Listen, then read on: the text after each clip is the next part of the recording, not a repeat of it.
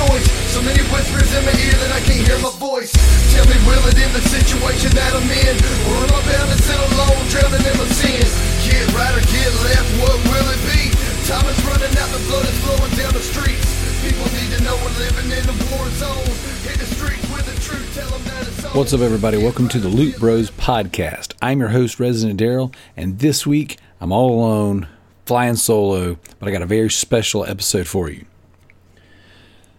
First things first, before we get into all of the business of the Loot Bros Podcast, this is normally a podcast about video games and a little bit of comic relief from a group of friends and some family members, where we get together each week, talk about video games, take community questions, ramble off about random fun stuff. So if you are interested in what we do, this is your first time listening, please subscribe to the show, leave us a review. We're running a review challenge, like a little giveaway. For every 10 reviews that we receive on the podcast, we will read them out on the show and then do a random game drawing. We are getting closer and closer to our goal of 10 reviews. So I kind of wanted to start the show off with a toast and celebrate our latest Loot Bros podcast review.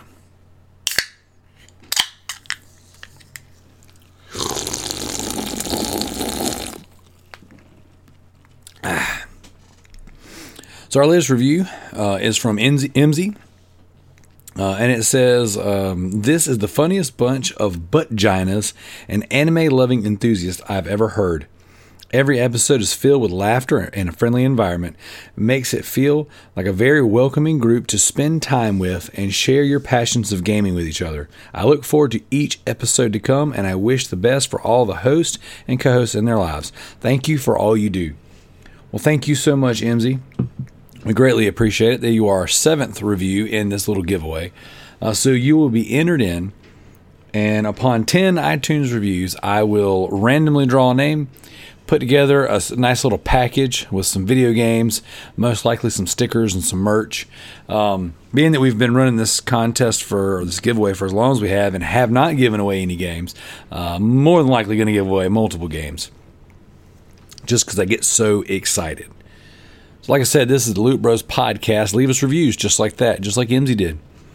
Check out our other podcast, 2236, the Survival Horror Podcast, which I do have more games coming in the 2236 lineup. The Loot Bros Comic Cast, where every week to 2 weeks I drop some episodes on current comic books that are running, special issues. I'll bring in some special guests, other podcast hosts, some close friends of mine. And we just get down and we review comics, we talk about them, and then we have some big, in-depth, spoilery discussions. It's a lot of fun over there on the Comic Cast. Also, and probably most importantly, if you will check out our band, Ninja Loot. The whole purpose of the podcast kind of spawned off of us traveling and playing music, and we've been several years without really putting out anything, on like an indefinite hiatus until this past year. We've been writing an album, and right about the time this episode will release, you should start seeing a new single popping up on all of the major streaming platforms, Apple Music, iTunes, Amazon, almost said Stitcher and Google Play, like I'm pimping a podcast, but Spotify, all those things. We are super, super excited about it. So if you could follow us on those platforms, even if you don't care for metal and some of the music we put out, there is a roadmap. So we'll be putting out more metal songs, things that are obviously more catered to what we've been doing over the past several years. But we've also got some acoustic and rock stuff lined up. And we're going to be releasing a new Christmas song. So last year's Christmas song, our version of What Child, did very well. For our first song released in, at that time, 6, almost 7 years. We've received thousands of plays across all the streaming platforms, and it's been really good. And it was a good launching off point for where we're at right now with Ninja Loot. So if you could please follow us on Facebook. I believe we have an Instagram. It's Ninja Loot with 2 zeros instead of 2 O's because someone's sitting on our name.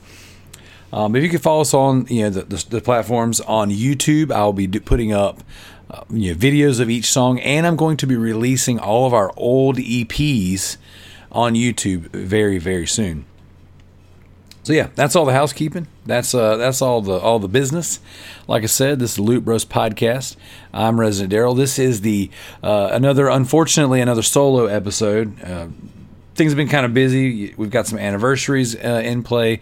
We've got some special events going on, family baby showers, things like that. This weekend was a little tough to kind of schedule everyone together. So right before I head to band practice, I decided I would jump in here, go over the all the rigmarole. I'll do the show, read out the leaderboards and the backlog beatdown and all those things. Obviously read this very kind review that we've gotten, answer a couple community questions, and then for this week's official topic, I'm going to do something very special. But I'm going to let that be a surprise until the very end of the show. So, like I said, Loot Bros Podcast, check out our stuff. Check out Ninja Loot. I know Frosty has a podcast that he's super excited about called the Midnight Monster Corner. Right now, it's currently just on YouTube, and he's super excited to talk about horror movies and things like that. So, holler at your boy. Check out his stuff. Give him some love. All right, so what I've been playing. So normally we go through the show, we make a bunch of dumb jokes, and we all bounce off each other for a little bit. But the only real game I want to talk about that I'm playing currently is the Dark Pictures anthology, Little Hope. Little Hope is the next installment in the Dark Pictures anthologies. Now, if you are not familiar with the Dark Pictures anthologies, I'm going to back things up a little bit. Way back on the PS3, a developer called Supermassive Games started a game called Until Dawn, and it is in the same vein of your Heavy Rain, Beyond Two Souls, Detroit Become Human, a very realistic looking, very graphically beautiful adventure narrative game where you are more so watching a movie play out and you are interacting at certain times, making decisions, but they really emphasize on the butterfly effect. And this was really realized when Until Dawn came out on PS4. The game had been in development hell for years. And when it came out, we're like, there's no way this is going to be good. And oh, doctor, it was, if not, is one of the best PS4 games, definitely one of the best PS4 exclusives. Until Dawn captured campy horror in such a beautiful way and really showed that the butterfly effect can be implemented in games, whereas your Telltale-esque games seem to have a point A, point B, and no matter what decisions you make, you're going to kind of get where you get. Until Dawn really showed that you could take full advantage of this choices and this roadmap, and it changed the game. Until Dawn is a fantastic game. I highly recommend you play it. So the follow-up to Until Dawn, there's a couple VR games and some random things that Supermassive did, but they did a PlayLink game when PlayLink became a real big thing for Sony, where it's let's incorporate everyone's cell phones. They have a game called Hidden Agenda, which is more like a police murder mystery style game. Beautiful game, great story, awesome experience. On the shorter end, 2 to 4 hours. Multiple playthroughs, but you can get a group of people together and they can kind of vote on the decisions that you make with their phones. And again, amazing experience. I really like it. My wife really likes it. My wife's not a big gamer, so if she can sit down with me and play a game like this, I gotta believe that it's pretty good. So that being said, so they put out Until Dawn, Hidden Agenda, then they did a couple VR titles, which I'm not really going to get into those because less people have played those. I own them both, but I've never actually played The Impatient. It's still in the wrapper, so I can't really comment on that one. But I do have the on-rail shooter Until Dawn spinoff they did, the Rush of Blood, and it's pretty rad. So they launched this Dark Pictures anthology, and the first game in the anthology is called Man of Medan, and it kind of focuses more on a ghost ship.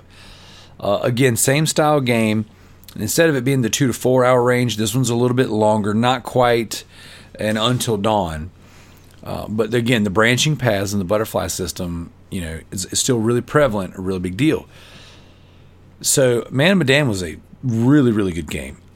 Super fun. I really enjoyed it, but they really expanded on this idea of playing together. Now, I've never played with another person online or, aside. I've played in a room with people. Like my wife will sit down and make decisions with me. But from what I've seen online and what I understand is that it's very, very intuitive and very fun. And it really does change the dynamic of the game. So with this Dark Pictures anthology, the idea is they're going to launch 8 games every 6 months to a year. And they're going to kind of focus on different types of horror. And this game, Little Hope, is no exception. It is awesome. So Man of Medan was more of like a ghost ship mystery kind of thing with like a little flair, a little hint of supernatural stuff, a bit of a slasher feel to it. This game, Little Hope, is the Silent Hill game we've all been wanting but are never going to get. This game kind of takes place more of the Salem witch trials. There's a little town called Little Hope. They had their own set of witch trials about the time the Salem witch trials were launching, and you're kind of playing through the story, and you're learning about characters who obviously seem to be like descendants of the present day characters in this crazy town with some wild Silent Hill vibes. I'm talking like the fog sets in and changes the environment. You're having these weird kind of flashback / premonition things that are telling a story that was kind of going on in the past, and it's kind of changing how the things are going for you in the current. It is really, really good. Has some awesome jump scares, amazing sound design, graphics are really good. I would imagine playing this with a partner is even better, but I've been playing it by myself. My wife's kind of sat beside me for a few hours and made decisions with me, and I highly, highly recommend it. These games are coming in at the $30 mark. They are excellent experiences, interactive movies if you really want to boil it down. But this game is really, really good. And like I said, it's the Silent Hill game that we've always wanted but we've never gotten, is because you're spending, at least in the beginning of the game, you spend a lot of time like in the dark, walking down the road, exploring. And then this fog will set in, and it gives that real Silent Hill vibe. It's a little town. It's deserted. The things that are happening don't really make sense. A lot of like mind trip stuff. The characters that you do interact with are super, super vague and weird, and it's really, really good. Again, if you like Until Dawn, you got to play this. If you like Man of Medan, you got to play this. If you like Silent Hill, you got to play this. Like, this game is hitting all the horror vibes. Production value is really good. The price point is amazing, and it's. I like it. I like it a lot. I've got nothing but positive things to say. I'm a few hours into it now. I don't want to get into any kind of spoiler territory. I do know that there are going to be some deep dives coming up with this game, and myself and some other podcast hosts are going to talk about this. Might even get a 2236 release. Super, super cool game. So I definitely recommend that.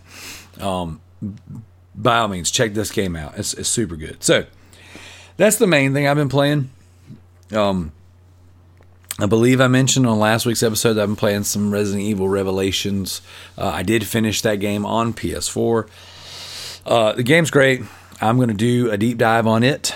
Again, maybe some 2236. So definitely stay tuned. I'll talk more about that game in the future. So that is what I've been playing. We've knocked out the housekeeping. I do want to pimp out the Loot Bros Comic Cast one more time.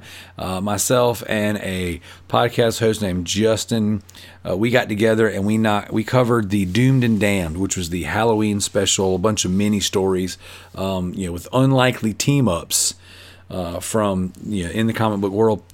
Great issue, great episode, great guest, super awesome. Check it out. So, Loot Bros leaderboards. You guys know the drill by now. If you've been listening to the show for any amount of time, we've got custom leaderboards. All you got to do is log into those websites, link them with your account, and it'll track all your trophies and achievements. Starting with the True Trophies leaderboard, Affectatious Donk coming in first place with 214 trophies.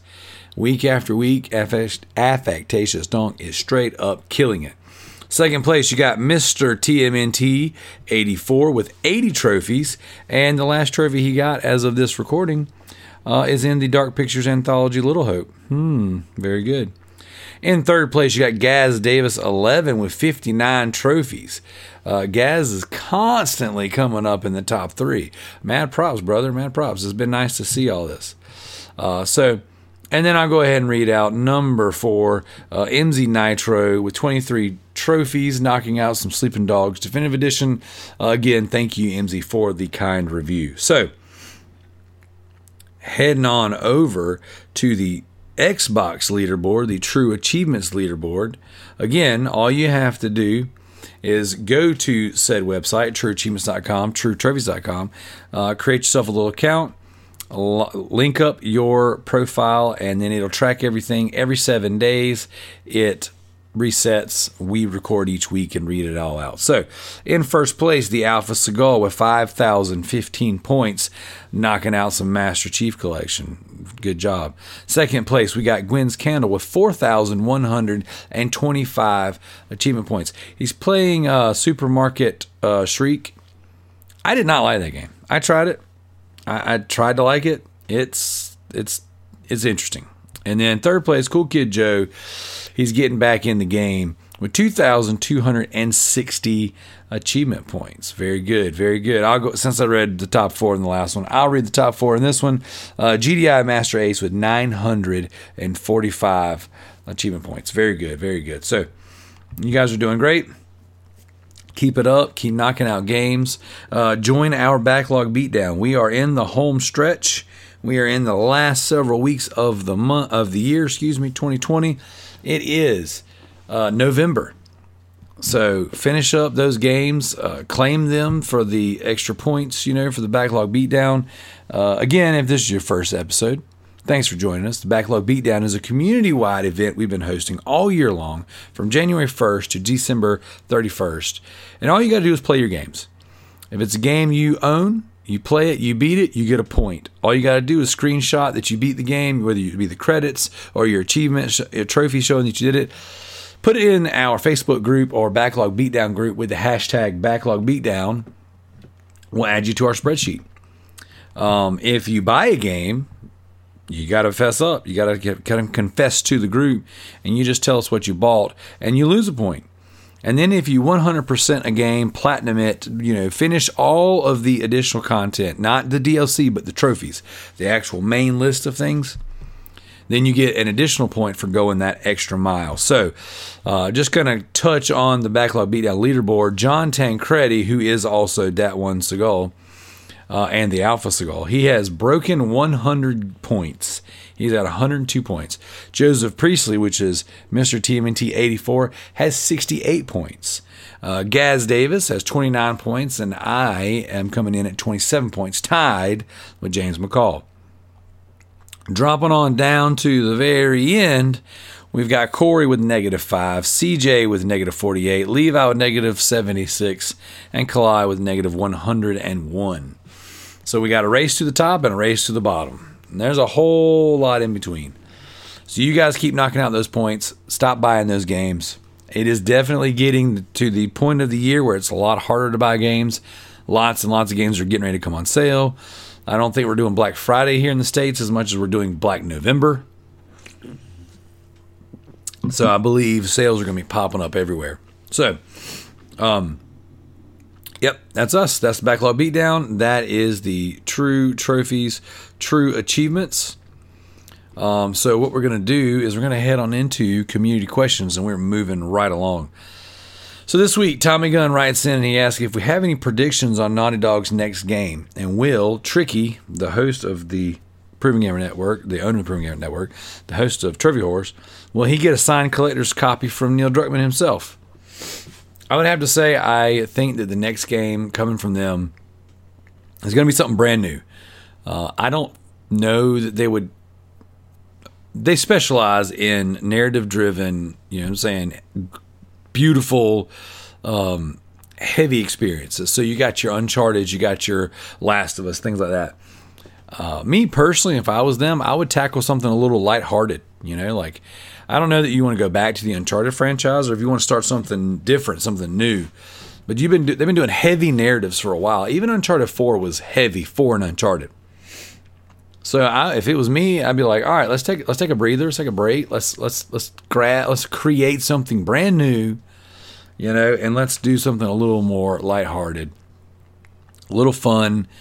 I don't know. I mean, their bread and butter are these style games, so who knows? But they might pull a, what's that group that did Horizon Zero Dawn?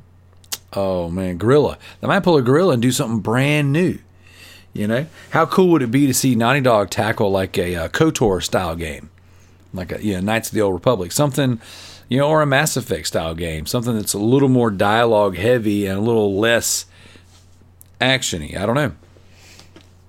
I would love to see a smaller studio in the Sony world, kind of carry on with Uncharted, whether it be side stories with the main characters or spoilers, the character that's revealed at the very end of Uncharted 4. I think that would be cool. Will Tricky get a signed collector's copy? I mean, he'll probably tell us he did. Who knows if he really does or not? Because, Tricky is a lot like an onion, Like, first off, he stinks. So, onions stink. So second off, it's like as you peel back the layers, you start getting more and more information. Like, was it actually a signed copy from Neil Druckmann? Well, it's a signed copy from a guy named Neil, but not Neil Druckmann. Well, it's not really a signed copy as much as it is a copy with some marker on it. I mean, did I get it from them? No, I mean, I ordered it, but I ordered a special one. I mean, before you know it, he's like, I actually don't even own the game, so I don't know. You can't really trust Tricky Mick. So, do I think he'll get it? Probably not.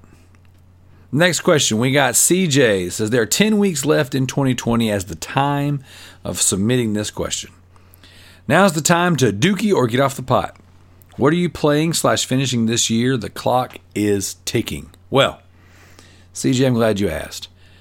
So here's kind of my roadmap of gaming. Now, Jared, I know you're listening. You're going to write in and you're going to make fun of me because I bounce all over the place. And Gaz, I know you're calling me out, for maybe not sticking to the plan. But there is a plan, and it's a wide and vast plan.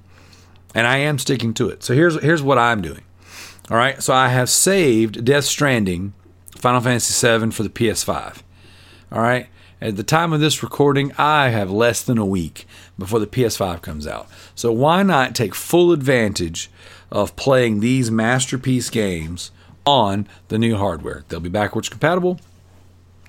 I played them both for roughly 6 to 8 hours each, and I like both games, but I bounced off of them, and I will come back to them. I guarantee it. So my goal is to play those on the PS5 and try to finish them, at least Death Stranding, by the end of 2020. All right? So obviously I'm going to play Miles Morales on the PS5. I mean, that's going to be the first game I get. I'm going to buy the version with the deluxe edition that comes with the remastered of Spider-Man, so I can replay Spider-Man and get those trophies again. Now, I will double check, make sure that it gets its own trophy list before I do that, because if it's not going to get its own trophy list, then I might just buy the PS4 version of the base game and wait for the PS5 version to come down some. So we'll see. But that's a game I'll play with my kids. We might knock that one out the weekend it comes out. I mean, everyone in this house is excited. Even my wife, who doesn't play video games, is excited for us because we're all amped, hyped, and ready to rock and roll with some new hardware. So definitely going to play some Miles Morales. I'm going to play some Call of Duty Cold War. I play every Call of Duty and have for the past several years. I'm going to knock out Death Stranding and Final Fantasy VII. And I'm also, obviously I'm playing Little Hope. Now I'll finish that one hopefully by the next time we record. But I'm going back through the Resident Evil franchise. Now I'm not going in any particular order, but upon the announcement of Resident Evil 8, I went back and I finished Resident Evil 4. I'm chipping away at Resident Evil 5 on the Switch. I just started and completed Resident Evil Revelations on PS4. So I'm going to bounce back through the franchise of Resident Evil games, and I'm thinking about playing Resident Evil 7 again on the PS5, especially since it's added to the PS collection.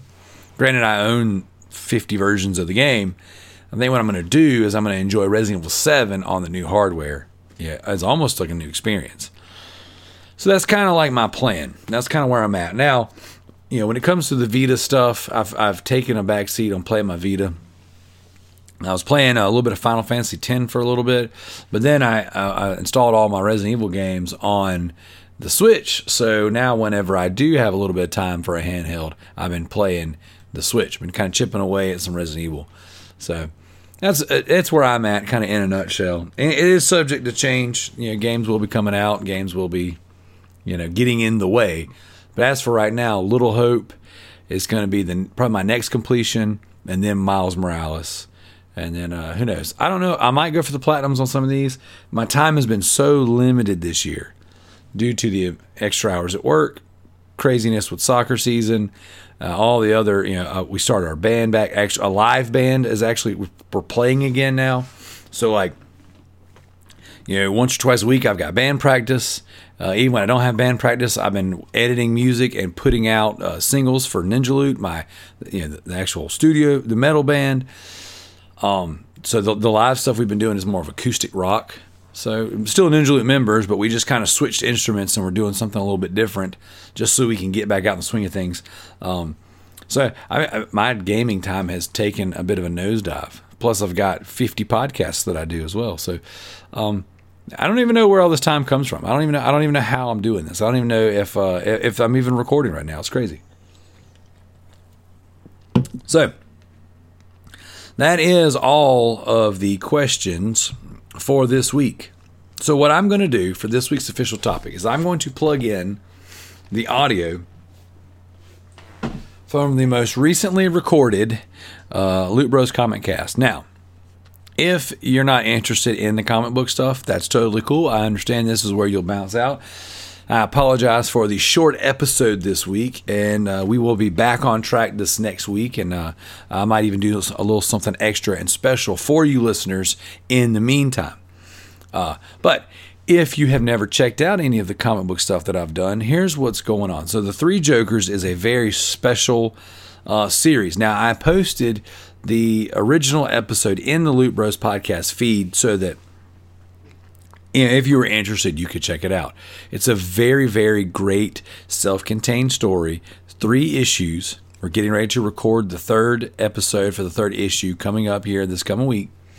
And it's a very grounded, very cool Batman story. So I'm joined by a good friend of mine, Josh Adams, who has done graphic design work for Loot Bros. He's done graphic design work for Ninja Loot, my band, and he is joining me on the Loot Bros Comic Cast.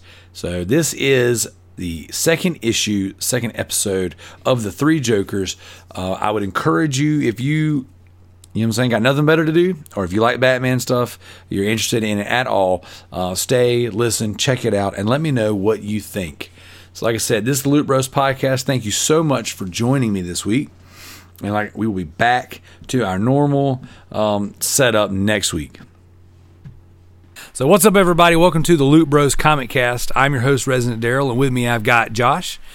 This week we're going to talk issue number 2 of Batman Three Jokers. So Josh, why don't you just kind of start us off and tell us what you think about the book overall, and we'll just kind of see where we go. Yeah, I mean, you've read it already, I'm sure. Absolutely. And I've read it a couple of times. It's really good. You're always worried about the 2nd issue, that it's not going to hold up, yep. But it is really good. I have one gripe, and I'll point it out when I get to it, that bothered me a little bit about it. And again, I'll kind of expand on that later on. And I will say this. Not as much happens in this one. Like in the first issue, so much happens. Yeah. In this one, it slows down some and it's more character focused, which is fine, but it's a 3-issue series. So, there's a part of me that's wondering, why slow down? Yeah, why slow down so much when you've only got one more issue? There's a lot that has to happen. Yep. So, I guess when we see how they wrap it up, if they stick the landing, then retroactively, this one will be better for me. If the ending feels rushed, I'm going to blame this one. I'm going to resent book 2.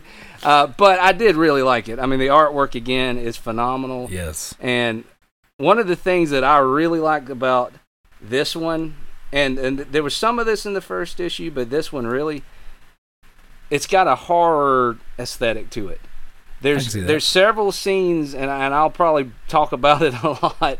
There's several scenes that feel like they came out of like Seven, or there's even some stuff that feels like a Rob Zombie movie in it. Like there's definitely a horror aesthetic to this issue that I like a lot. It's so freaking funny you mentioned Rob Zombie, because like I read the second issue and then started listening to Rob Zombie's, like, the album with Dragula on it, and I haven't listened to Rob Zombie in probably like 13 years.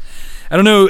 I didn't put it together, in my head, but I read the book, and then I went to my office and I was like listening to Rob Zombie, and when we had this little I don't even remember. I think he said he's Korean. Just felt like it works. He comes in my office and makes fun of me a lot, like for various things, liking the Punisher, I'm saying, liking cops and stuff. He's like, you're like their poster child for white nationalism, but it's a joke. He's like, my interests kind of line up with certain things. And he's like, he really makes a lot of funny, like, race jokes. He could totally be a comedian, just from this. So, like, he comes in my office, and I'm listening to Rob Zombie, and he just walks in, he shakes his head. He's like, look at you. He's like, with your thin blue line and your bald head and your Punisher logos. Like, he was just like, listening to Rob Zombie. He's like, I just feel the hate coming off you. But he's just joking. But so what drawer you got your hood in? Yeah. Right. But it's so funny because, like, I was listening. It was like the same day I read it. It's like, I got Dragula stuck in my head for whatever reason. That's hilarious that you mentioned it. So I'll agree with you, man. As far as the artwork goes, it is stellar. Again, I didn't realize that the 9-panel layout was kind of very reminiscent of Killing Joke, and even Doomsday Clock. Even though I knew that, I didn't kind of put it together that, oh, wait a second, there's something to these big stories that are going to be long-lasting, that they're trying to get as much in the panels as possible. So as far as the layout again goes, and I'm worried, I agree with you, this book wasn't as... It didn't progress the story forward. Right, it really, really did get kind of stuck almost. Because in the first book, it was like, it obviously opened it with Batman, and it was like, here's all the things that happened to Batman, and like, here's 3 different occasions where the Joker hurt him. All right, well, here's Barbara Gordon going through, reliving her trauma, and how she's overcome it, and she's like burning out treadmills, she's running so hard. And then here's Jason Todd, and he's kind of reliving his trauma, and he's got the scar on his head, and it's like, it really did kind of set it up to where almost sections of the book would be dealing with different Jokers, and this book really stayed on one. Yeah, it did. Which, granted, one of them's gone.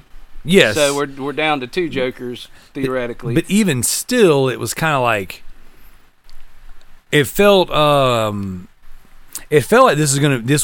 this story, this particular issue, felt like this was going to be part of something that was going to be 7 books long. Exactly. Not 3 books long. Exactly. Which, that's not to say that they can't.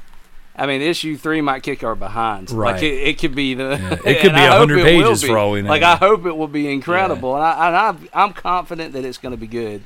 And I say that and watch it be terrible. But, like, I feel good about it, but it didn't make me not like this issue. It just made me worried because I know there's only 1 issue left. Same here. If I would not have known that, like, if random guy walking to the shop, like, oh, 3 Jokers, number 1. Oh, 3 Jokers, number 2.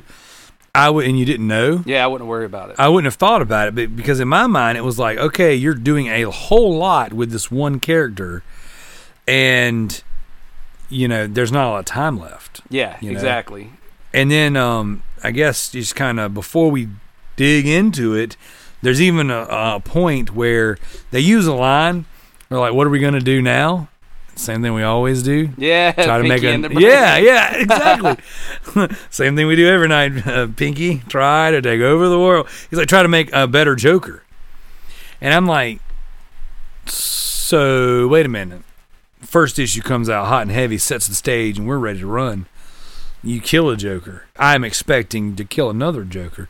Yeah. Yeah, I thought the same thing. I thought we would work our way down, Right. But we haven't, which is And instead, now we're making another Joker.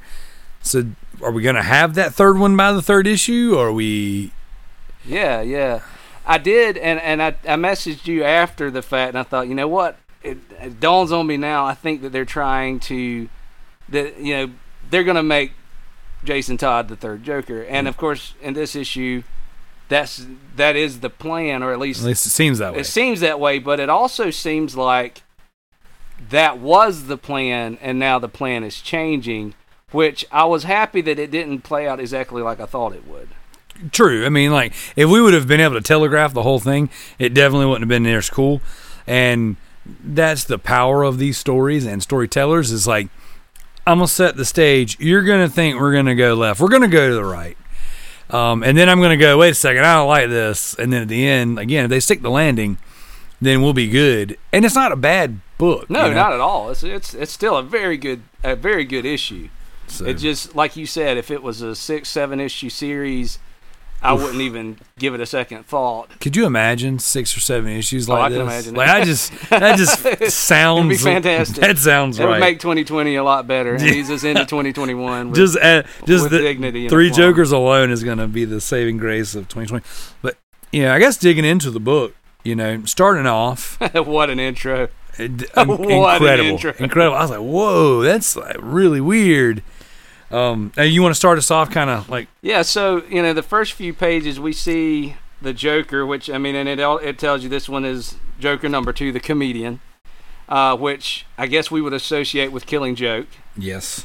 Because we see him come home to a very creepy suburban life, almost a parody of suburban life. He's got the wife putting dinner on the table.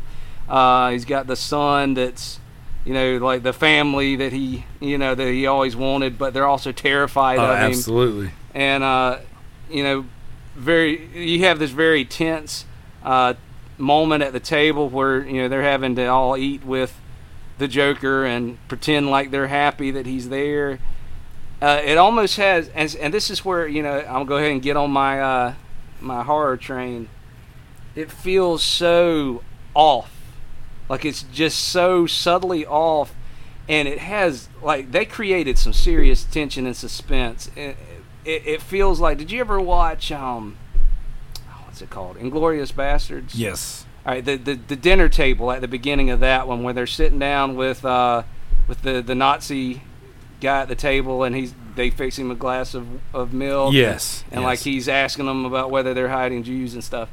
There's all that tension in that scene. Yeah. There's so much of that in, like, you're waiting for this scene to explode. You're waiting on him to just kill these kill the kid, family. kill his wife, and it takes such a turn. Yeah, it turns out that all of this is in his head, and he's just imagining, and he's sitting at a table with a mannequin and a stuffed animal. Yep. And the other Joker, the criminal, the original Joker, he's like, man, what the heck are you doing, man? Like, what's going on here? Like, when you're out crazy, the Joker, when even the Joker's like, who are you talking to? There's nobody there. What's funny is he's sitting there, and again, going back to the dinner table, he's talking to his son, and he says, why the long face? And it's nothing, Dad. And the kid looks just terrified. Mm-hmm. And his mom steps up and says, octopus isn't his favorite, that's all. He's been a very good boy, huh, honey? And then he says, have you? That's terrific, son. Here, let me turn that frown upside down. What do you call octopus triplets that look exactly alike? Eye tentacle. And then he's sitting there having a laugh with himself, so proud of his joke. And that's when the criminal Joker walks up. And he's like, who are you talking to? What are you doing? What are you doing? Having dinner. Exactly what's going on here. Which, it's funny. It also manages to make you almost feel sorry for this Joker. Yeah, absolutely. Like, he's obviously still reliving definitely a Jokerized version of, his perfect suburban life. Right. And if you remember in Killing Joke, he did have a wife. He did have, Yep. There was a happy home life that is forever denied him, and he has to live that out as a fantasy in his head. But so there's a little bit of a sadness, but there's also something freaky about him sitting down with a mannequin and stuffed bear with its arm ripped off and pretending it's his son. I love when he tells the criminal not to touch the mannequin. He says, "Don't touch her." He says there is no her. And then he throws the mannequin into the ground because one of the Jokers was killed. And I'm just like, the tension between themselves is also something. We haven't got a lot of time with them interacting. Like, we kind of jump into this original, the first issue of the story. Like, this is long going on. And everyone talks as if we should have known that there was 3 Jokers, that this has been something they've been doing for a long time. Right. So, and then I guess it flips over, and you see the clown Joker, who Jason Todd shot in the head, and just panels and panels and panels of him being dead, bleeding out everywhere, flies on him. And it's so it feels like cinematography. Yes. You see this shot of like his face reflected in the eyes of the fly and all the little hexagons and stuff, and you've got this close up kind of slowly zooming out with the brains hanging out. And that's what made me think about like a Rob Zombie movie, because it's just nasty. I've got Rob Zombie stuck in my head now. So. It's just nasty. It's flies and gore, and that's something we don't typically see. But it's also one of the things that makes Batman such a good, and probably one of my favorite comics, is Batman has always had a horror aesthetic. He fits in his villains are way more sadistic than any. I mean, you don't have Green Lantern isn't dealing with anybody that's cutting his own face off. Correct. Like, you don't have characters like the doll maker making dolls out of human people that Superman has to deal with. Like, right. There's always been that sort of gothic horror edge to Batman, and this series is taking full advantage of that, and I love it. It is. And just kind of flipping through the panels, just speaking of that horror feel, those Jokerized Rottweilers. Whew. What a cool image, and you've got Batman kind of walking up on the area, and it just, again, yellow, that 1989 Batman looking suit. Yeah, it's great. It's very good. But even like looking at the window, it's like you've got blood coming down the window and rain coming down the window. It's just, this issue really did focus on blood and just that. It gave a very, not so much a slasher feel to it, but like there's a mystery, and there's a very horror sense, a very horror feel going on. It kind of reminds me of some of the old like Hammer horror films, like the Horror of Dracula, like the old Christopher Lee type horror movies, just the gothic horror style. And even that shot of them, Gordon down there looking up at the window kind of has an Exorcist vibe. And like, it's just, and I looked up more stuff by Fabok because I really liked his artwork.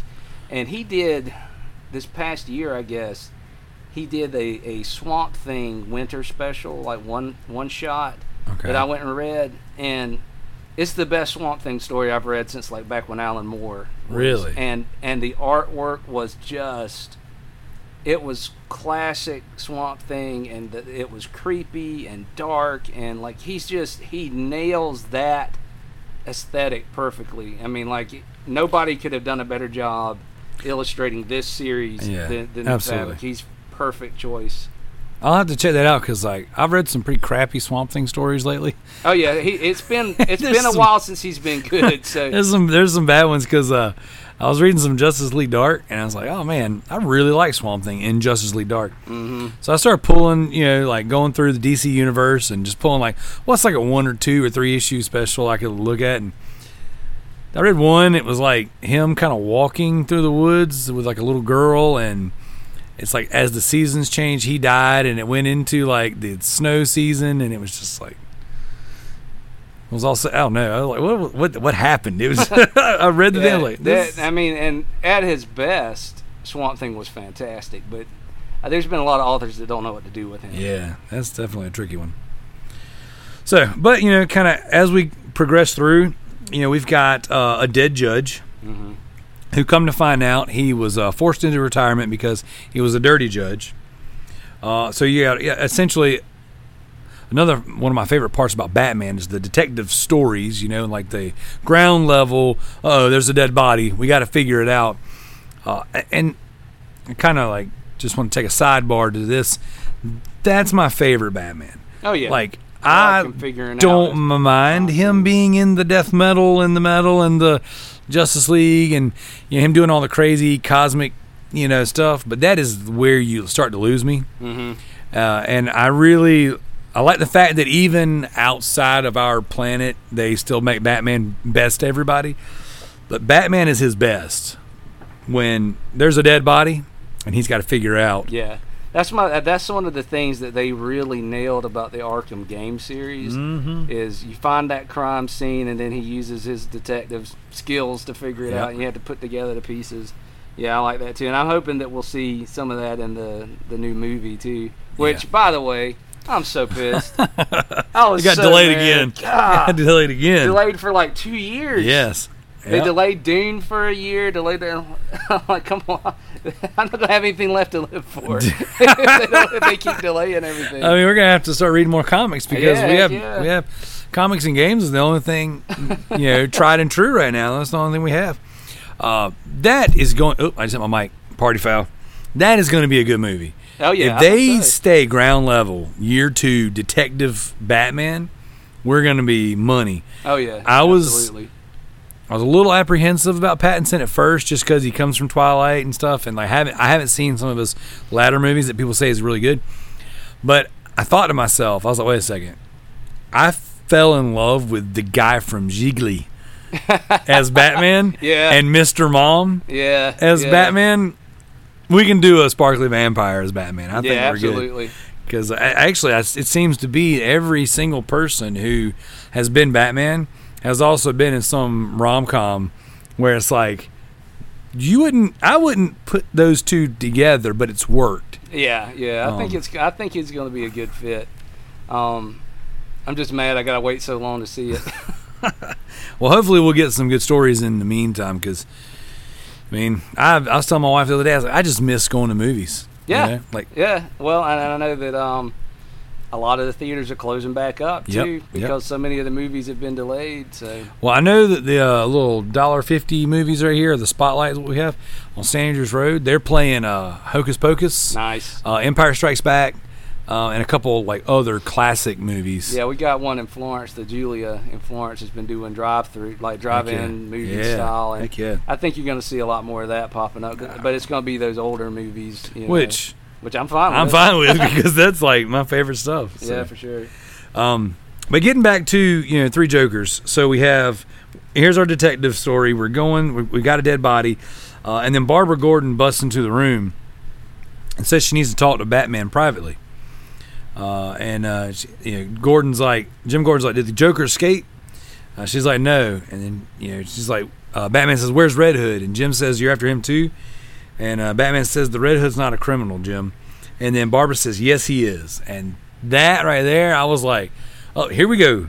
I like the look that Batman gives her too. Like, yep. It's well, I'm gonna get into this later, so I'm gonna let it go for right now. But I'm gonna come back to that look. Yeah. But I actually love the look she gives him. And again, she's ticked. This book has really stirred something up in me about Batgirl. Like, you've got Killing Joke Batgirl, and then you've got Black Mirror Batgirl, Oracle Batgirl, and then this. I feel like there's a through line there where her entire arc, her change, and actually we'll get into it later, what Batman says to her, you see it in those 3 stories. This one kind of being the end, and like, if I were DC, I would take this book and then I would launch her to the moon and say, we have the strongest, female hero, in my opinion, that you could put forward right now. And I would say, give her the best writer, put her through the ringer as far as in her personal book, And again, right now they've done some stuff with her brother, and I think that I think her brother should be her Joker.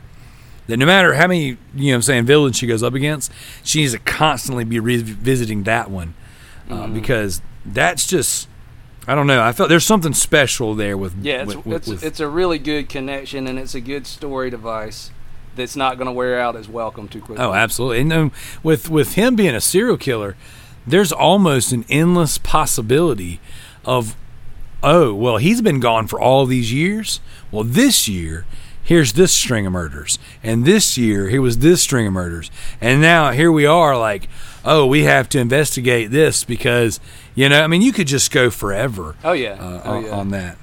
So, but her and Batman have an exchange, and I really dig the fact that, like, she's on her little bat bike, he's in the Batmobile, and they're just kind of going back and forth about Jason Todd and where he is mentally.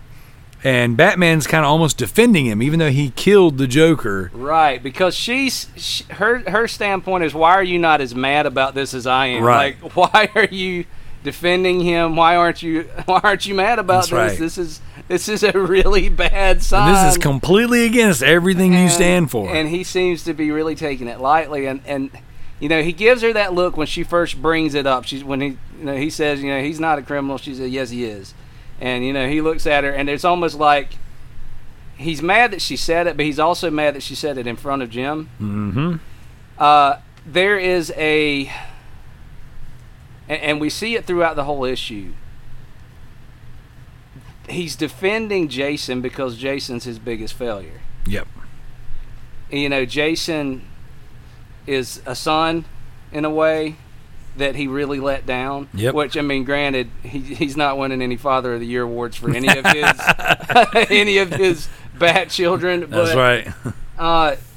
You know, he got Jason killed. You know, essentially. Yep. And you know, and then he didn't handle things well at all, which is what this issue is going to dwell on a lot. Even when Jason came back, he didn't know how to connect with a son. He never has known how to connect with a son. He doesn't connect well with Damian. He definitely didn't connect well with Dick, because when Dick got old enough to stand up for himself, that's when they end up spending years not talking to each other. Like, if there's a weak spot in Batman, that's where it is. It's in his complete inability to be the father that he should be to any of these kids that end up around him, but he keeps bringing them in and then failing them. Mm-hmm. and that's a powerful thing. And you know, again, as long as they stick the landing, I'll be okay with the fact that they sort of ruminate on that. Yep. But I mean, you can definitely see, like, he's in his mind, he's already excused it. And honestly, he's probably wanted to do it himself 1,000 times. So, you know, there's probably a part of him that, like, is glad that Jason did what he couldn't do. I would definitely say that the only reason that Batgirl is even halfway competent and as strong as she is because of Jim.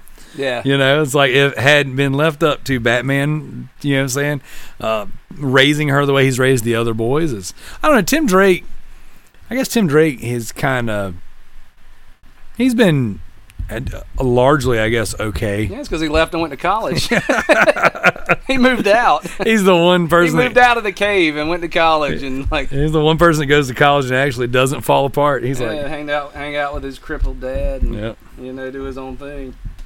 So, I guess after that big exchange between those two, and Batman talks about how he hoped Jason would be more like Barbara and, you know, bounce back from his trauma and be better. Yeah, just get over it and just deal with it. Yeah, just like she was paralyzed and came back better than ever. What's your problem? And he's like, mind over matter. If you don't mind, it don't matter. There you go.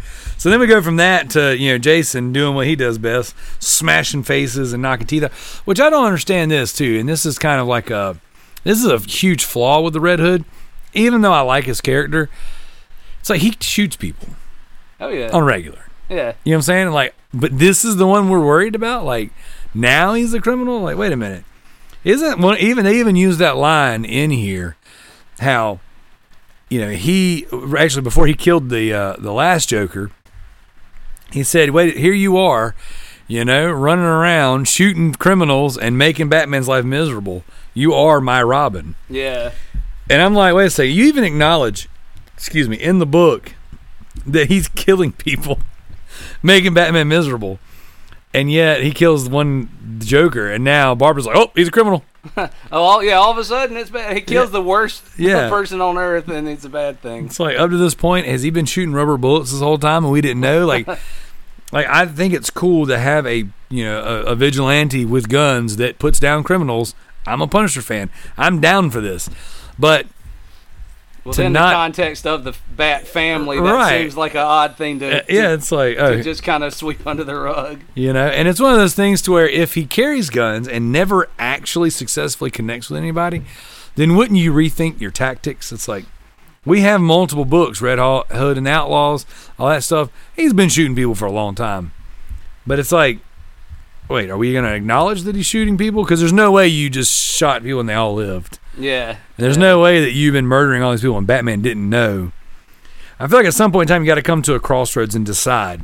Well, see, and that's where I still feel like, like I said, there's a weak spot with Jason that if Nightwing killed somebody, Batman would be all over him. Mm-hmm. If Tim Drake killed somebody, Batman would be all over him. Somehow with Jason, he's the troubled kid, he's trying to figure himself out. Yeah, don't mind he's him. Working through some things. Yeah. So it's his process. So as he's, beating people to death, trying to figure out where the Jokers are at, you got Batman and Batgirl heading to Blackgate, and they've been led to Joe Chill. Now, when they were looking at that dead judge, they found some fingerprints to Joe Chill, the man who took credit for killing the Wayne's family. What's really interesting about this book is, so they're taking Joe Chill, and multiple books have done this, but they're saying, okay, Joe Chill killed Batman's parents, and the movie continuity and some of the other, books, they've said the Joker killed his parents. In this, they're doing kind of a little bit of having their cake and eating it too. Yeah, a little bit. They're kind of like insinuating that the Joker killed the parents and then Joe Chill took the fall. Or at least that was kind of my read on it, Yeah, and we'll kind of look at it a little bit more closely. But you definitely have the idea that in Batman's mind, Joe Chill did this. Right. And so you kind of, obviously, in typical Batman fashion, we're going to relive his origin story. Again. We're going to relive his parents being killed.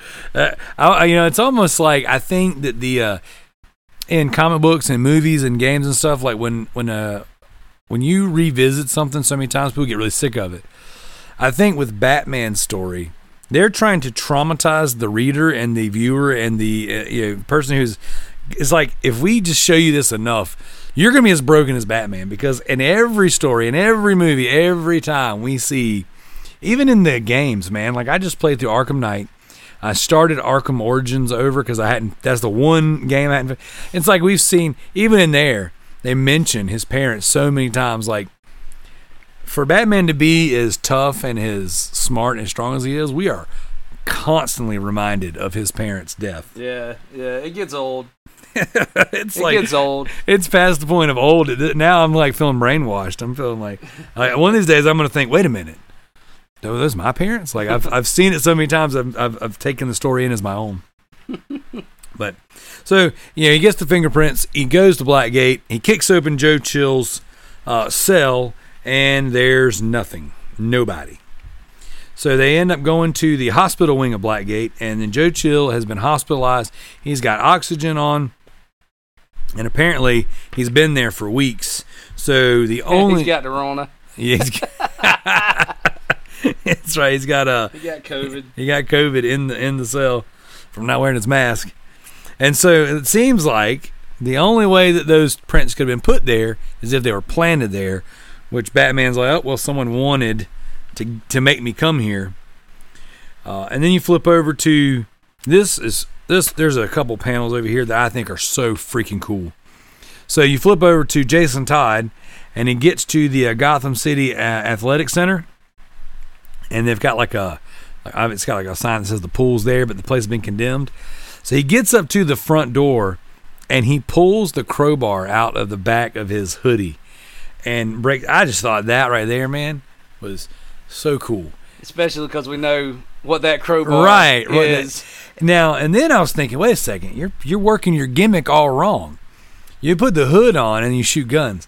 You should have crowbar. The crowbar should be his go-to weapon. Yeah, for sure. Like Hulk Hogan said in an interview once, he said that he was the only person in the world that didn't work his own gimmick. He said, I got 23-inch pythons and I do a leg drop. He's like, what kind of sense does that make? So, all right, so Red Hood, he's got his crowbar, missing his gimmick. Did they come? They interrupted us when I made that. Yeah. And I think you got you said that about Hogan. I think it's cool. You were probably going to point this out. The way that the chain falls and makes a smiley face on the ground. Oh yeah. That's so cool. Yes. I was like,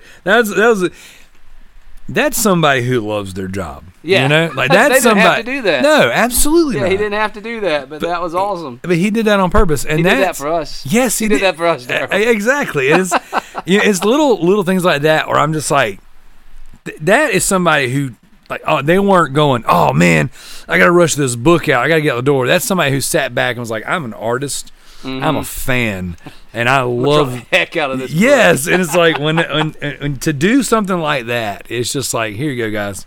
So that's just, I love coming across little stuff like that. So, you know, Red Hood, he's in there. He finds this giant pool of dead, naked dudes. And this whole scene, man, plays out like it feels like Last of Us or something. Like, it looks so creepy and abandoned. And then, you know, that reveal of the pool that's 100% horror. That is 100%. And, you know, Last of Us is a good call because it does feel like there's some build-up. Uh-huh. Yeah, it's like, okay, here we get into this place. What are we going to find? And then it's like, how do I navigate this? Because it's there's all these crazy, dudes man. are just like laying in the pool. And most of them look like they're dead. I will say this, like, a lot of these dudes got abs. They do. A lot of these dudes are they killed some very physically fit. Yeah. Joker don't waste his time with the fatties. So we're safe. Yeah, I was about to say, you ain't gonna find me in that pool. So, but yeah. So, and I love how Red Hood pulls out his little cotton swabs, you know, and then tests the water and sees that it's some sort of what looks like acid. But he says they're chemicals, and I guess all these guys are marinating in there, and they, I guess he's trying to turn them all into jokers, or maybe they're the rejects. You know, they didn't really. They all have the Jokerized face and green hair and all of that stuff. And one of them pops out and grabs the Red Hood's leg. Man, could you imagine that in a movie? Yes. That would be a jump out of yours. That would be so good. I mean, it's just, and there were some jump scares in the first issue too. Like, I just the horror elements are so strong. So, absolutely. And then they basically look like Joker zombies. Yep. And so as one jumps out and tries to get him, he gets scooped up by both of the Jokers. I love how one covered his mouth and then one grabbed him up, and it took both of them to snatch him. And then, you know, we kind of flip over. They've got him tied up to a chair. You know, and then they have a big exchange with him, essentially about, you know, him being reborn, you know, to make him, you know, the Robin or whatever. And then they really do kind of berate him, and they make it out like you were gonna be the next Joker, but you're not smart enough. Yeah. And I can't tell if that's like if we go back to the line where they said, what are we gonna do? Same thing we always do, try to make a better Joker. And then they spend all of this time just berating and insulting. And maybe they know that what the Red Hood needs isn't to be like forced into it, or, you know, maybe they almost need to make him feel like he's not good enough to be the Joker. Yeah, it's hard to know exactly what they're going for. I love, one thing about this series that I do love is that they're giving us these little glimpses of things that we don't know about Joker. And there's this cool moment where he's laughing and just has this tears coming out of his eyes while he's laughing, and you know, Jason asks him what's wrong with him, and he says, I'll let you in on a little secret about the Joker. It hurts when I laugh. Yes. It's like this idea that every time we've seen the Joker cackling, he's also been in pain. In pain, like, yes. Like it drags that insanity to another level. It's pretty. That was a neat little. Oh, absolutely. To me, it was detail. like, well, if it hurts, why would you do it? But for him, it's almost. I'm like, funny. It's like it's funny that it hurts. Yes, like it's crazy.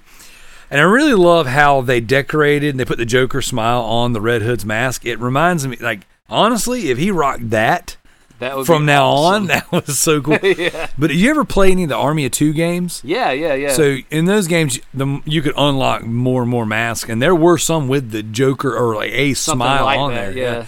So as soon as they put that on there, I was like, "Oh, dude, that is so freaking It's a great cool. design idea. That's so cool." So, but again, they put his mask on, and then they grab the crowbar, and they just, they start to beat the crap out of him, and they've got him tied up naked to a chair, so they got him as vulnerable as they can make him. Mm-hmm. And then they put the mask on after they've berated him for wearing the mask. They paint the Joker smile on it, tell him he's not smart enough to be one of them. And then they attack him again and just beat him with a crowbar until, and I love that, just that one red panel. Mm-hmm. He's laying on the ground. Things cracked open. You can see his face through it. There's blood coming out the bottom of his mask. The Joker's just laughing. He says, this really is more fun than the first time. And Red Hood says, you better make sure I stay dead this time. And then Joker comes back with it and says, oh, why would I do that? I'm still rooting for you, kiddo. Why I hope you rise back up and prove us wrong as the Joker. And then the next blow is just boom, all red. And see that, I can hear Mark Hamill. Oh, every time I read the Joker. I can hear Mark Hamill saying, Yes. I'm still rooting for you, kiddo. Absolutely. It's just, Every perfect, time. Quintessential Joker. Mm-hmm. It's awesome. We've gotten some really good animated adaptations of some of the more popular stories. Please give me this one. Oh my gosh, yes. Please give me this one. Yes. Kevin Conroy as Batman and then Mark Hamill as the Joker for this story. Oh, that's just Prince money. So, speaking of, again, another little sidebar. I know if having you here is like I'm a little more excited about everything. I'm remembering like, oh yeah, here's something else I want to talk about. Normally nowadays, when comic books come out and they sell, Batman's at the top of the list, about 90,000 issues, on his main book. And I was listening to a podcast the other day. They were breaking down the sales figures. This book, back in the 90s, you would have books that sold 100, 200, 300,000 copies, and that was like, but the 90s was a whole different ballgame. You had your hologram trading cards. Absolutely. You had your Image stuff. You had your X-Men stuff. Like comics were hot in the 90s. Oh, yeah. This book, the first issue, pre-ordered, over 300,000 copies. Yeah, it's selling like this crazy. Thing is selling like crazy. Multiple reprints. Now, what's interesting, second prints, I guess. I picked mine up at Coastal Comics there at Myrtle Beach, where I got my first issue. And he said that issue 2, it sold well, but it has not sold like the first issue did.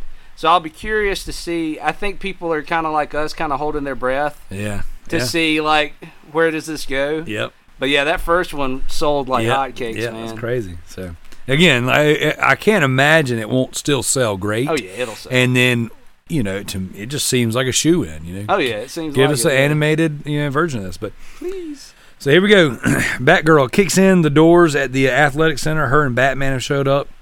They're looking for the Red Hood, and then all you see are all these ha-ha-ha's everywhere, all this laughing, and then here comes all those Jokerized men that were in the pool. Hey, there is a fat one in there. There's 2 of them, actually. So we got representation. Yes, that's right. But yeah, so you got all these Jokerized guys coming after them.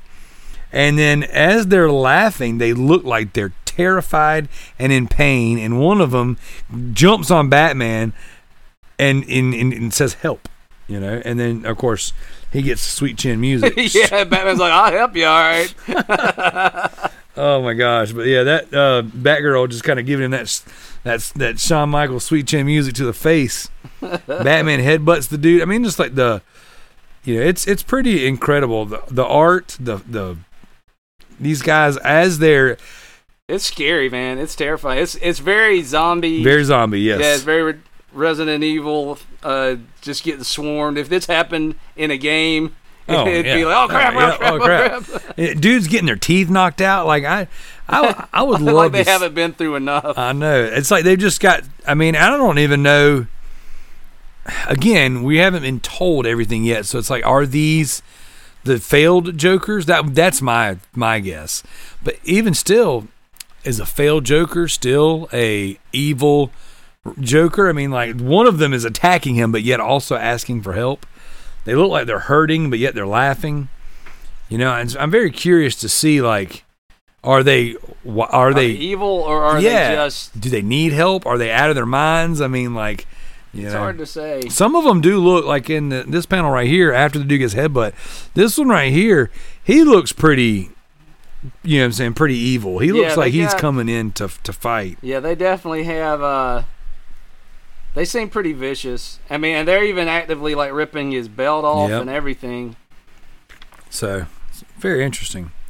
And then I love the placement of the rocks and stuff as the Batmobile comes through the wall. Gotta hide those wings. Gotta hide the genitals. we found out from Batman Dam that you can't show that. You can't show the bat weenie. Yep. Which is funny because the bat wing, but not the bat wing. That's right. Well, this is funny because that'd be the equivalent of a Joker weenie. So I guess they're like, we should probably just cover that up just to be safe. But then the Batmobile comes flying through, knocks all of the Jokers. I'm assuming they're dead. they should be. There's rebar through that guy's chest. Yeah, they should be dead. So, hey, but at least they didn't get shot. There you go, because that would make them criminals. That's right. Oh man! Technically, they did this to themselves because they accidentally hit the call button on the belt. So I guess that's technically suicide. Then it wouldn't be. But again, the book is just so good. I mean, like, the art is amazing. I just can't get over. And the callbacks to the classic looking Batman, the classic looking Batmobile. Yeah. Even though the front was a little different and a little more modern, that side angle is straight up 89 Batman. Yeah, I love it. Oh. And then of course they think that this is Jason. That's the one with the rebar through him. Right. They're initially that's who they think this is. So, and he says no, not Jason, and then starts laughing, and then he dies. So, and they're still looking for. They're still looking for him, and they find him, with the mask on, just all bloodied up. It's also interesting. I didn't notice it until just now. Like when I first read it, it didn't, this detail I didn't pay attention to. But the pool's been drained. Yes. So you feel definitely the other two left this as a trap. Yep, absolutely. They just drained the pool and left them wandering. Which I'm assuming that's why that they used the Joe Chill fingerprints to get him off track for just a little bit. Let's lead Jason over here to us. That's why they left a goon there that would squeal on him. And then they had time to torture him, drain the pool, let the zombie Jokers loose. They bounce out. And then if and when you survive through those guys, you'll find Jason beaten and broken. Mm-hmm. And then, of course, they find him. They pull the mask off. He's screaming, "Don't touch me." He asks if he's all right. And he throws the mask just with blood just am I all right? Yeah. What do you think? Yes. Of course I'm not all right. And then he blames Batman, says, "You did this to me. You put me on this path." And he's right. Yep. I mean. And then it's just it's fair. Bruised all over. I mean, they definitely did a really good job of just showing the man who has already been through literally everything. Now he's broken again. And, they fast forward, kind of go to Barbara's apartment. Jason's sleeping, he's resting. Her and Batman have a bit of an exchange. Man, look at the Keaton suit. Oh, absolutely, man. They did a really good job of using that suit. I think that was a good choice for this book. Absolutely. And I'm a huge fan of Batfleck suit. That Dark Knight Returns, just that big. But this one works. And again, the contrast with Barbara Gordon's outfit, and that yellow, I just think it looks good. Yeah, it's good stuff. So, but Jason wakes up. Then this part right here, I really, really like, and I think it does a really good job of, again, pulling Barbara's story full circle. Right. So Jason's all beaten. He's bruised. He gets up, and he sees Barbara's got calendars and chronic pain management books, and on her calendar it shows like physical training stuff and therapy and all the stuff that she's doing, and essentially kind of calling back to where Batman said, you went through your trauma and you bounced back, and I was hoping Jason could be like that. And then now Jason being in her house and just seeing that, like, all these essentially reminders of like, how did you make it through here? Why do you keep this stuff? As a matter of fact, I'm trying to find the panel where they have that conversation. Oh, he finds the wheelchair in her closet, and essentially, she's just like, this is what I have to do to get better and stay better. And he says he doesn't think he's ever going to be better. And then the two have a bit of an embrace and they share a kiss, which I got to be honest. Yeah, I was about to say, we have arrived at my gripe. We have arrived at my all right, soapbox. Man, they've done so much good stuff with Barbara. Mm-hmm. They've made her so strong. She's accomplished so much. Why does every author feel like they have to make her... She's like the Bat family's salt shaker. She just gets passed around from person to person. She was with Nightwing. Yep. If you watch the Killing Joke animated version, she's been with Batman. She's been with Batman, and now here she is, she's kissing on Red Hood. That's the only thing that it makes me so mad. Why do it? She's been with Tim Drake before, too. She's been with Tim, too. I'm telling you, she's the family salt shaker. Yep. She just gets passed around, and it's practically incest in a way. They're not like she's such a strong character. That's the one thing about this that made me mad. I'm like, why couldn't she have just hugged him and say, "Hey, I'm here for you"? Right, why did they have to go the route of making there be some kind of romantic tension? Like, I've loved this issue. That choice really rubbed me the wrong way. Yep. And I agree, because the first thing I thought of was like, oh man, another one, like I don't mind her having a romance with one of them, not all of them, And honestly, the Killing Joke animated series, her picking the romance with Batman, I was actually more okay with that one than really any of them. Now, granted, there's a big age gap there, but there's just something, again, about the character that I like. I like her, so I'm like, if you're going to have one, and if your choice is to have it so she can be elevated, I guess, to where she matters more to Batman. I could do without it. Well, I could do without with any of them. I mean, realistically. I'll just rename her Horacle. Which isn't fair to her, because, I don't like that choice. That's all. Well, again, I would prefer her not have a romance with any of them. Exactly. Why would you? You know how complicated that would be. Oh, it makes absolutely. Why do that? So, but if you're gonna do it, like one, not one every arc. She does, at least, to give her some redemption here. She does at least say, look, because he's like, I've never felt like anyone cared about me. She's like, I'm sorry about that. But this was just a moment. This was not a invitation to more. Like, she's like, we need to get back on the case. We need to do, and that's fair. But you know how that is. That's how it starts. Yeah, like you had the moment. Now, next issue, I'm expecting them to try to revisit that moment. Yeah. And maybe he is going to become the Joker, and then now she's going to be emotionally attached to him in a strong. I don't know. I hope that I don't see any of it coming. I really hope that I don't see any of it coming. But I don't know. Just that was my gripe. I didn't like that. I could have done without that. Yep, I agree. And then we get to Batman in the Batcave watching all of this Joker footage. He's got Joker files that say missing clowns, missing criminals, leading you to believe that he's kind of been on this for a while, much more than the first issue will let you in to believe. I do like the fact that his suit has changed. Now he's wearing the gray suit with the blue, the blue gauntlets. Yeah. I guess when he just hangs out in the Batcave, he wears gray and blue.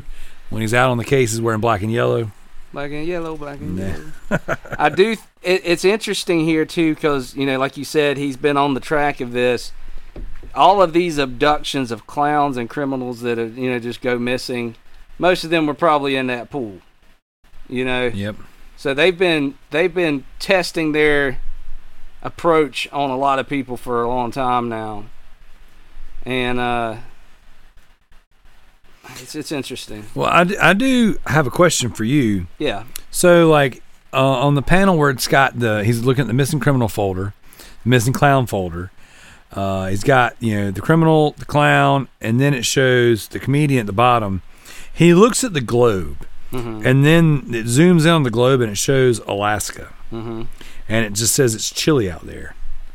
What do you think they're implying? What is in Batman lore? What in the world could be in Alaska? I don't know, man. It's a random thought, and I know it's to some degree. It could just be a lead in to them talking about Joe Chill, but I don't think it is. I think it's too specific. Here we go. We're into the book. We got Batman looking at Alaska for whatever reason, and then you have, spoilers. One of the Jokers who has now captured Joe Chill, and he has a camera, and he says it's finally time. Excuse me, it's time. Finally, geez, I wanted to say something different than it really did. It's time to finally confess, Mr. Chill. Man, and just for the record, it's never a good thing to be on the receiving end of the Joker's camera. Oh, I know. Especially, again, call back to Killing Joke. Well, and this was one of the cool moments in The Dark Knight, whenever he filmed the guy. That's a classic Joker move. Heck yeah. But he says, why did you really kill Thomas and Martha Wayne? And that's how the book ends. So no idea where they're heading. None at all, because... And no idea how they're going to wrap this up. In my mind, each book was going to focus on a different one of the three: Batman, Batgirl, Red Hood. Which I'm glad that that they've done something I didn't expect with this. There's one thing that I want to go back to. Okay. And I missed it when we were at it. Go back to the flashback scene of the parents dying. Yeah. We got bogged down on that and missed a really important moment. We don't have page numbers, so yeah, no. Go back That's to all where right. it was the black and white stuff. Yep.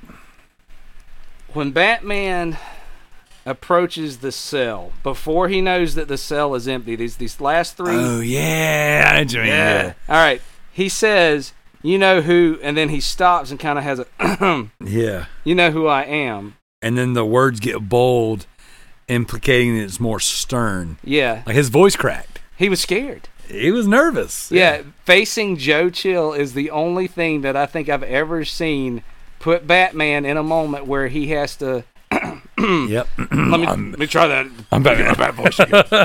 You know who I am.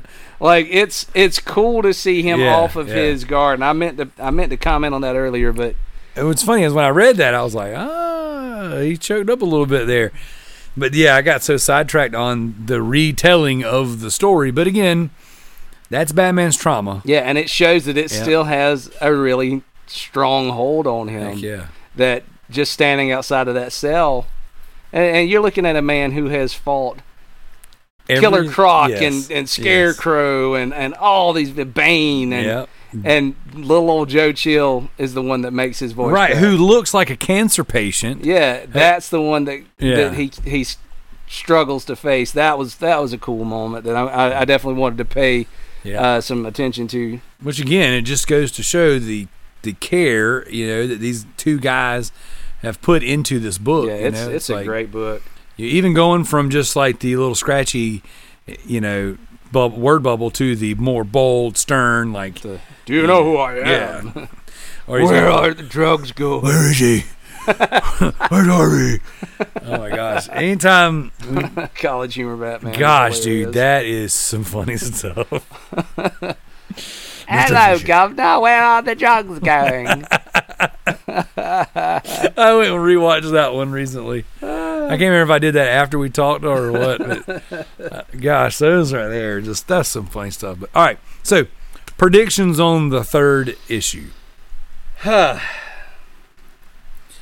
Not just where the book will end, but what do you think is going to spy? There's no way this is one and done. I can't help but feel like one of those three characters, whether it's the Joker, Red Hood, you can see where my head's at. He's going to be the Joker. Batgirl or Batman. Something's going to spring out of this. There's got to be. You don't have something this highly anticipated, and I mean, I guess you could, but there'd be no point if it's not going to have lasting repercussions. And again, that does bring me back to like what I said earlier at the beginning. I'm concerned because the story didn't progress very far. Not much happened. All that really happened was Red Hood got the crap beat out of him and kissed Barbara, and that's it. Yeah. I don't want him to be the next Joker. It would be interesting if Barbara was. Whoa. Especially because of how much they're talking her up about having her crap together. It would be very interesting if that was the twist. I don't think they would do that, but that would make for some interesting things. I do think at the end of it, we're only going to have one Joker. I think by the time this ends, there will only be one. I think the older Joker, like the criminal Joker, will end up not surviving it. So Killing Joker walks away. Yeah. I think Killing Joker will walk away, and I think that some character in this story, and it's got to be, like you said, it's got to be one of the three. Yeah. And they're not going to turn Batman into Joker. They already did that. They just did that. So it's either going to be Jason or Barbara. Well, I think Barbara would be a heck of a turn. It'd be ballsy. It would be something. And what's kind of unfortunate is we also have the Joker war going on right now. So it's kind of like this could or could not fall into continuity. And see, and we discussed that a little bit. The first issue, like whether or not we can consider this to be canon to the whole story, because this is definitely in a vacuum and not in any way whatsoever tied in with Joker War.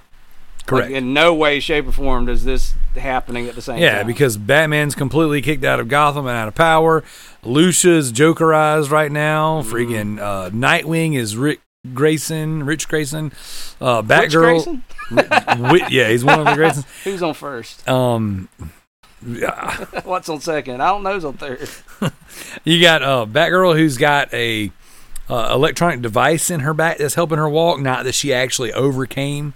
So this would have to spin into something different. Yeah, it's almost got to, which if they take this into an alternate timeline and do like they've done with White Knight, which Black Label lets them do that. Yep. If this is sort of like an Elseworlds thing that draws from existing continuity but takes it in a new direction, we could see a sequel with this new Joker. Man.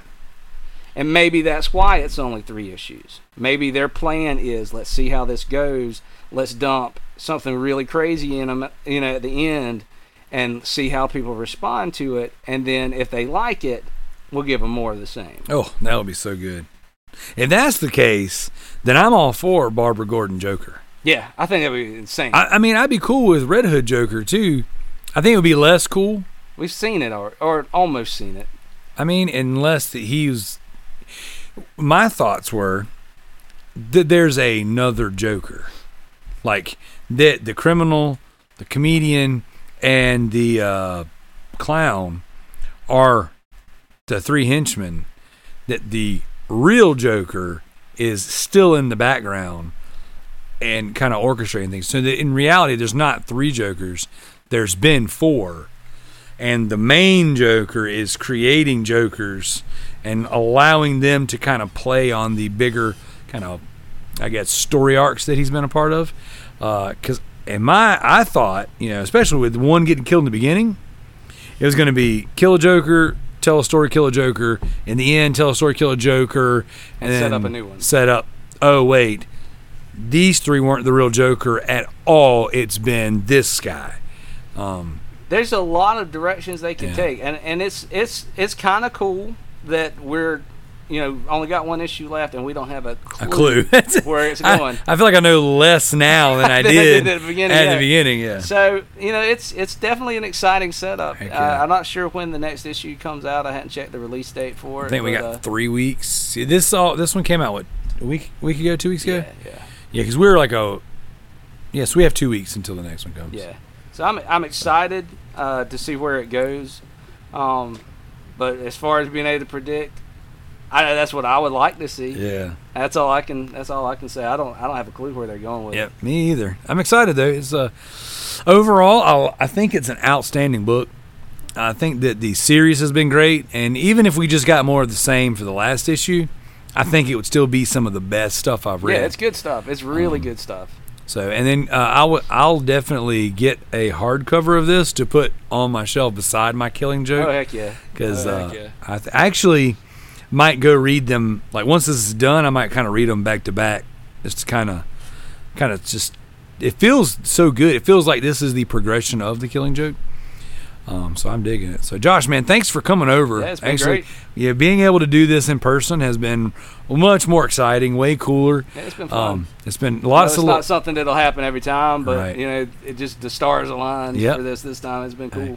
And definitely a lot of little sidebars. It's nice to talk. I'm saying, shop with somebody who actually has a passion and cares for this stuff too. So I look forward to us, knocking out the last episode or last issue.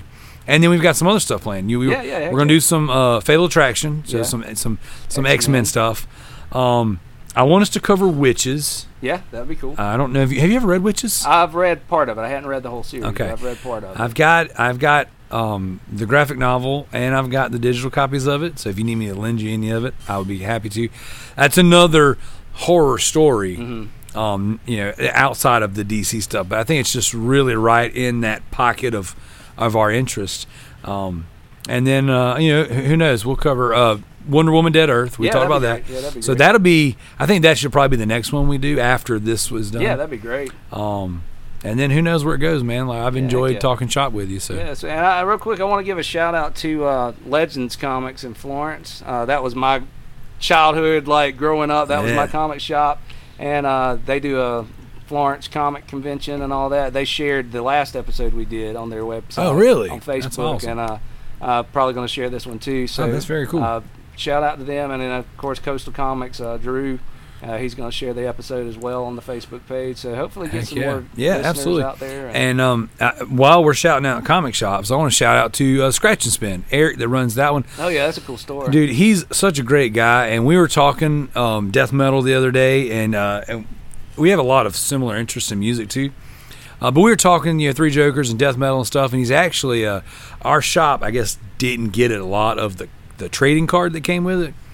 And he said his brother owns a shop in Somerville. He's going to get me some of the trading cards that came with the books or whatever. So, I love going into a comic shop, even if it's just for a few minutes a week, and just talking with the guys that run them, and just like, that's definitely one of my favorite pastimes, man. I just remember as a kid, like,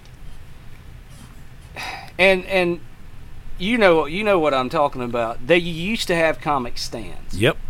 And like the gas station would have a stand. There was a stand in Walmart. The grocery stores had them. Yeah, grocery stores had them. But then I just remember going to the comic book store, and there was a smell of old comics and just long box diving for an hour. I'm trying to emulate that smell in this room. I've got long boxes everywhere, short boxes over there. Dimly lit. Yeah. It's a place that should have been creepy, but man, it was just like Mecca.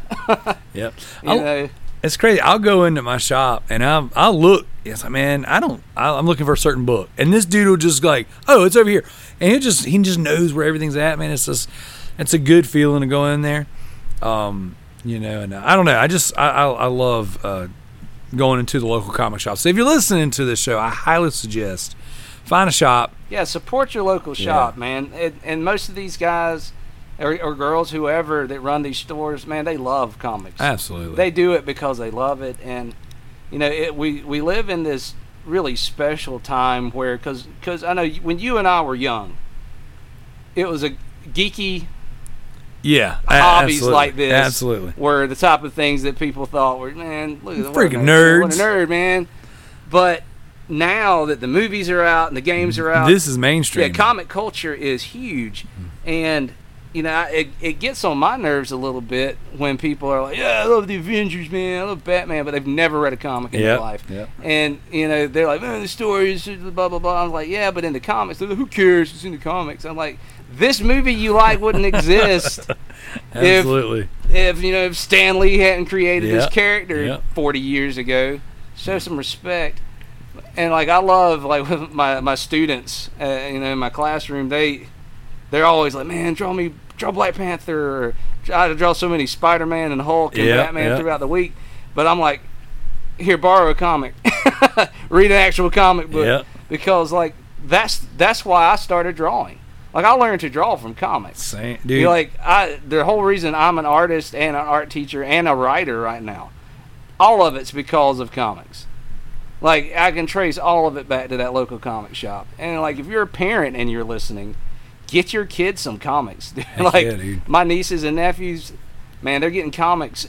Dude. Whether they want them or not, they're getting comics. So like these are from the Batman Day. Draw your Batmans. My daughter has her own little box of comics right here, and then in her room there's this little series we found just one day at the at Scratch and Spin.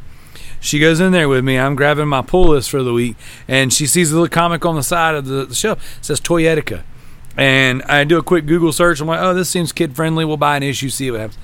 And then every issue that came out, she came with me, and, we started our adventure together. Her pulling her own little comic. Right. She got her own little pull list. Yep. We've done some My Little Pony that way. We've done some Teen Titans Go. And it's exciting, man, taking my kids in there. And the cool thing is, and like my niece loves Frozen, and she loves My Little Pony, and so those comics are there. Yep. And like I've got some, we got some girls that are like surrogate kids to us. We love them. They come to the house and stuff and spend the night sometimes. And like I bought one of the girls like all three of the hardback of The Incredible Squirrel Girl. There you go. There's a lot of comics that are kid-friendly, girl-friendly. It's just a good thing to get kids into. Yep, It was a bright part of my life growing up, still a bright part of my life. Yeah. And, man, it's something that the next generation needs to enjoy, too. Absolutely. So awesome. Well, yeah. So, Josh, thanks again for coming, man. Thanks again for making the trip all the way across town. And let's do this again. If you listen to the show, leave some reviews, share it. I mean, like I said, if you're listening to iTunes, Stitcher, Google Play, we're everywhere. It's on Spotify. Find a way to favorite it, find a way to like it, and iTunes reviews is the best way for this show to become more visible. So even if your predominant place of listening to the podcast is not on iTunes, I highly recommend you going on there to iTunes and leaving us a little review. We love the feedback. We'll read it on the show. And it helps us get in front of a bigger audience. So, and the other thing too, let us know what you want us to cover. Like if there's just if there's a little mini series or a story arc that you want to hear, unpacked, let us know. We'll snatch it up and talk about it. Yep. So, all right. That being said, we'll catch you guys next time. Thank you so much for checking out this episode of the Loot Roast Podcast, for staying and hanging out and listening to us talk about the Three Jokers. Right now, I'm going to play a very special song at the very end of this episode. This is our newest release. It's titled Furious. This song was originally written by some of the Ninja Loot guys. They had started like a little spin-off band called Surrender the Ghost. It has now been re-EQ'd, remastered a little bit, if you will, and folded into the Ninja Loot lineup of new old songs, and will be re-recorded and re-released on the album coming in 2021. So this song is called Furious, and we are super excited about it, and we want to know what you think.